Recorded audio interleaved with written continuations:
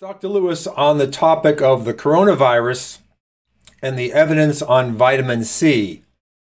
This topic will be vitamin C and its ability to help reduce chronic disease burdens and also general viral burdens as well. So let's dive into the evidence. First of all, one has to realize that evidence in the standard of care, the usual doctors, is all about randomized clinical trials. These trials cost up to $5 billion to get the approval of a pharmaceutical drug. Now, pharmaceuticals are protected by patent law because they're not natural substances. Natural substances, per the U.S. Patent and Trade Office, cannot be patented. So who's going to spend $5 billion proving that vitamin D and vitamin C and other nutrients are viable treatments for serious disease? It's just not happening. But you'll see here there actually is quite a great deal of evidence, particularly for vitamin C, treating viruses and treating other chronic conditions. Of course, scurvy was a major disease found to be due to a vitamin C deficiency. And if you have scurvy, your likelihood of survival is actually quite low. So vitamin C is clearly important to human health. So from the Linus Pauling Institute, and Linus Pauling is a two-time Nobel Prize laureate, and he had studied vitamin C for a large portion of his austere career. And what the Linus Pauling Institute discovered and presents is that vitamin C does not reduce incidence of colds. In other words, it doesn't help you prevent exposure to the cold virus and that cold virus catching on in your body and starting to wreak havoc. However, what we've seen in people undergoing heavy physical stress and other types of stress, vitamin C supplementation halved the incidence of colds based on 5 significant trials. And then in more pooled data, we see at least a 14% in children and 8% in adults reduction in cold duration. So that's significant, especially if we're trying to triage patients with something like the novel coronavirus and hospital beds are tied up. Anything we can do to reduce the extent, the longevity of that cold and its symptoms, or that virus and its symptoms, is significant. So this is what the Harvard School of Public Health says in their vitamin C nutrition source website. So they talk about Linus Pauling, a double Nobel Prize laureate, saying that you should take high doses of vitamin C to prevent getting viral infections, colds, things of that nature, and some chronic diseases. So the amount in 12 to 24 oranges, so quite a high dose. What they also say is vitamin C plays a role in controlling infections, among other things. Wound healing. Vitamin C is very important to collagen, to tissue structure and integrity. It fights against free radicals. So it's helpful in bone, cartilage, blood, and others. And it's also a messenger and is involved in making several hormones. Very, very important nutrient. So the point is that a lot of us have vitamin C sufficiency, but when you're put under extreme stress, you may be going into a state of insufficiency, and that makes you vulnerable to any number of chronic conditions related to that insufficiency. So let's look at some published data on vitamin C. The first one is the combination of high-dose vitamin C plus zinc for the common cold. So here we see 2 preliminary double-blind randomized placebo-controlled trials. These are the gold standards that really is the basis of evidence in medicine. And we can see that they used a combination of 100 milligrams or a gram of vitamin C plus 10 milligrams of zinc. And what they saw is the vitamin C plus zinc was significantly more efficient than placebo at reducing cold symptoms over 5 days of treatment. So here we see, okay, we didn't prevent the cold from coming on, but we ameliorated symptoms significantly. So if we look in PubMed, the National Library of Medicine, for vitamin C and its relationship to respiratory diseases, we see almost 1 million articles in PubMed. So this is not an insignificant substance. It's been studied very, very widely, and we can see vitamin C, respiratory diseases, consumption of fresh fruits rich in vitamin C, and wheezing symptoms in children. So this is 2 out of 948,000 references in PubMed on the value of vitamin C against respiratory disease. Once again, not insignificant. So vitamin C and acute respiratory infections. Why respiratory infections? Well, the cold affects the respiratory tract.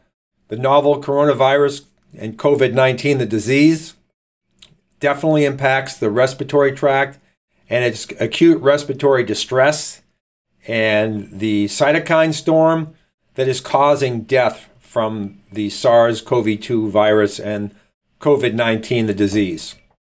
So in 3 trials of subjects under heavy acute physical stress, common cold incidences decreased by an average of 50% in 4 trials in British males. So we're seeing an improvement over what the Linus Pauling Institute is presenting, so they're being very conservative. Regular vitamin C supplementation of 1 gram a day quite consistently reduced durations of cold, consistent with the Linus Pauling Institute and many, many other studies. 3 controlled studies record a reduction of at least 80% in the incidence of pneumonia in the vitamin C group. So they still may have got a cold, but they are much less likely to suffer from a downstream ammonia symptoms from the cold. So this is extremely important, and it's protecting the elderly. These are the people who are dying from COVID-19. So vitamin C, well studied, well published, and very important as a treatment. So here is the clinical effects of vitamin C supplementation in elderly hospitalized patients with acute respiratory infections. Yet another study than compared to the one I just presented. Here we have 57 elderly patients admitted to the hospital with acute respiratory infections. They are given 200 milligrams of vitamin C per day. Not a lot, but they probably were sufficient at the beginning.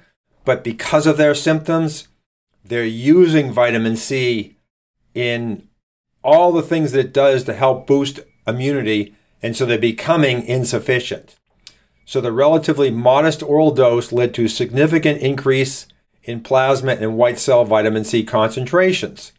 So what we're seeing is even when you have the infection, if you can take the vitamin C supplementation, you're going to increase blood levels of vitamin C to a more clinically relevant amount.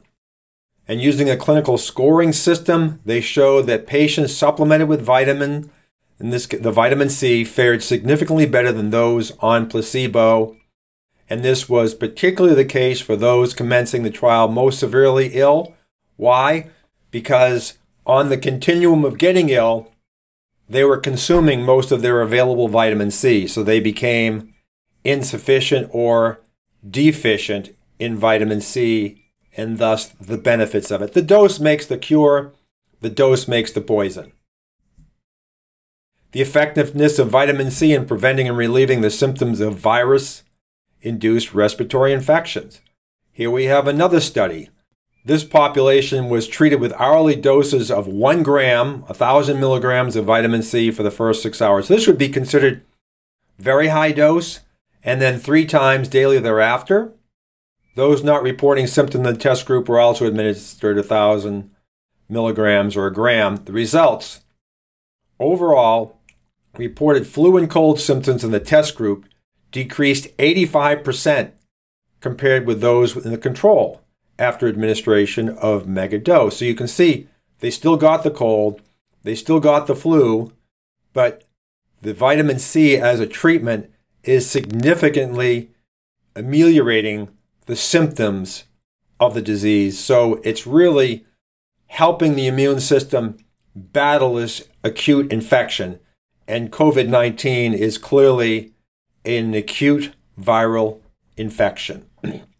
So I want to get into vitamin C not just in respiratory infections and viruses, but in human health in general.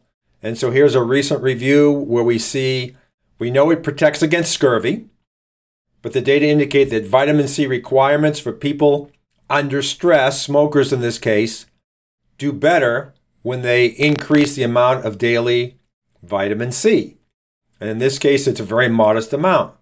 Important functions of the body that are improved with the vitamin C: immune response, pulmonary function, iron absorption, all related to vitamin C intakes to overcome an insufficiency or a deficiency. Vitamin C may play critical roles in the prevention of coronary heart disease, cancer, and cataract. And the literature documents that much higher intake levels of vitamin C are safe, as opposed to pharmaceuticals where we generally have a therapeutic dose and a toxic dose, and sometimes they're very close and overlap, for example, in chemotherapy. So to have a therapeutic response, we actually have to have toxicity too. Not a good thing, really, unless you're desperate for that cure. But with vitamin C, the dose required to create any harm is very, very high indeed. And there's ways to test what your vitamin C tolerance is, and we'll go into that in another video. So vitamin C plays a role in your risk and the severity of chronic diseases, according to this last slide. And you can see that if you go from no health conditions whatsoever to cardiovascular disease, your risk of dying from COVID-19 increases by 1,200%. So vitamin C can play a role simply by reducing your vulnerability to COVID-19 by reversing or ameliorating the symptoms and the underlying cause of some of the most prevalent chronic diseases our society faces. And why is vitamin C important?